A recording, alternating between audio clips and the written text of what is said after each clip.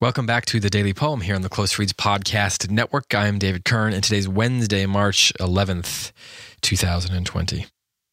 Today's poem is by Dana Gioia, an American poet who was born in 1950 and is certainly one of our most highly regarded poets currently working and living today.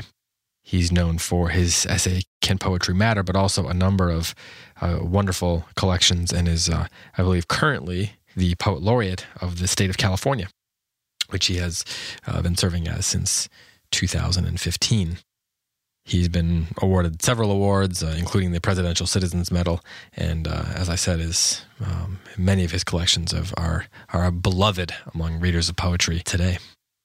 The poem that I'm going to read today is called Words, and I have not read as much Dana Gioia on this podcast as I should, and so I want to share a couple of his poems over the next few weeks, and this is one of my favorites. Again, it's called Words. It comes from his collection Interrogations at Noon from the early 2000s, 2001, I believe. It goes like this. The world does not need words. It articulates itself in sunlight, leaves, and shadows. The stones on the path are no less real for lying, uncatalogued and uncounted. The fluent leaves speak only the dialect of pure being. The kiss is still fully itself, though no words were spoken. And one word transforms it into something less or other, illicit, chaste, perfunctory, conjugal, covert.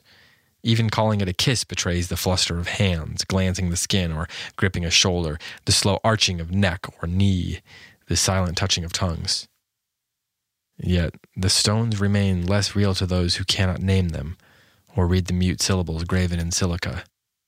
To see a red stone is less than seeing it as jasper, metamorphic quartz, cousin to the flint the Gioia carved as arrowheads. To name is to know and remember. The sunlight needs no praise piercing the rain clouds, painting the rocks and leaves with light, then dissolving each lucent droplet back into the clouds that engendered it. The daylight needs no praise, and so we praise it always, greater than ourselves and all the airy words we summon. On Wikipedia, I was, as I sometimes do, I was looking up the details of the poet's life. So I just kind of scrolled down, and I actually noticed that this poem was there on the list under the section on his poetry, and it just says his poem Words, quote, explores the power and limits of language to understand the world. That's succinct. It gets pretty close to the heart of it. But I actually wonder if was that if you asked him what his thesis was when he set out, is that the thesis?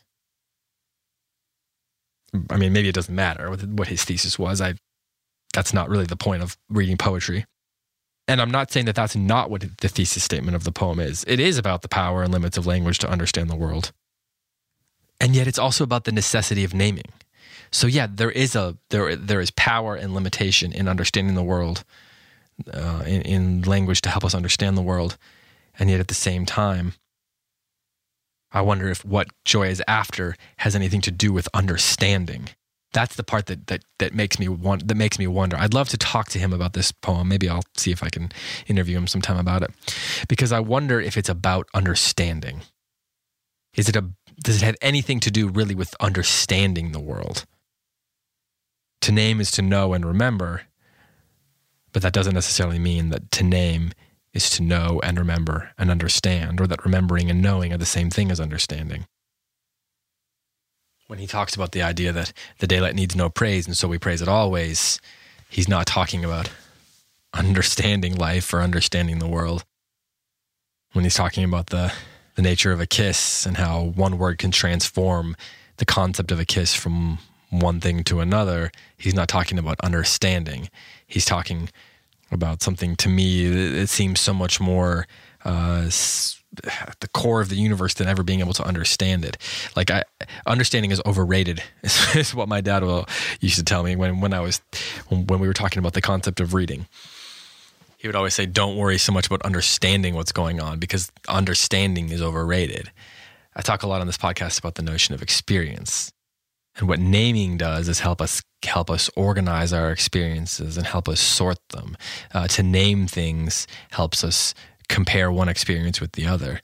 It's not necessarily that we're after understanding everything that we're going through, but our experiences, by giving them names and by naming the things within our experiences, allow us to process, to experience things in a more heightened way, and to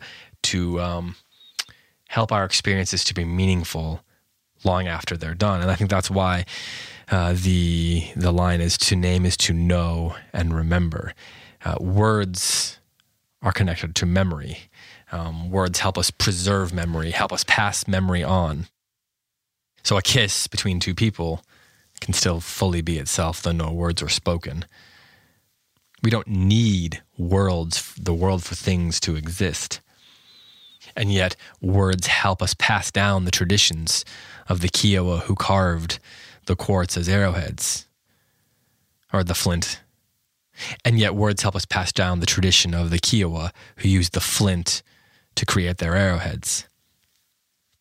And I think that's one of the things I think that poetry is after is not helping us necessarily understand the world that we're in, but helping us preserve memory, helping us preserve tradition, helping us pass down experiences, and that's the beauty. That's the greatest power of words in my mind, and why poetry is so necessary. Not because it helps us understand everything that we're experiencing, but because it helps us remember and pass on the things that we're experiencing, and ultimately, find meaning, collective meaning in the things that we're experiencing individually and together.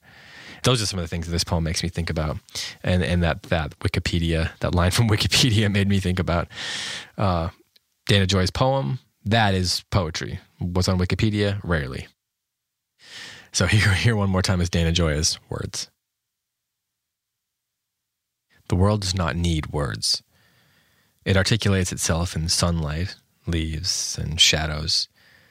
The stones in the path are no less real for lying uncatalogued and uncounted. The fluent leaves speak only the dialect of pure being. The kiss is still fully itself, though no words were spoken. And one word transforms it into something less or other, illicit, chaste, perfunctory, conjugal, covert.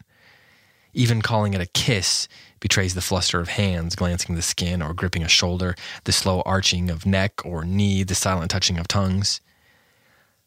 Yet the stones remain less real to those who cannot name them or read the mute syllables graven in silica.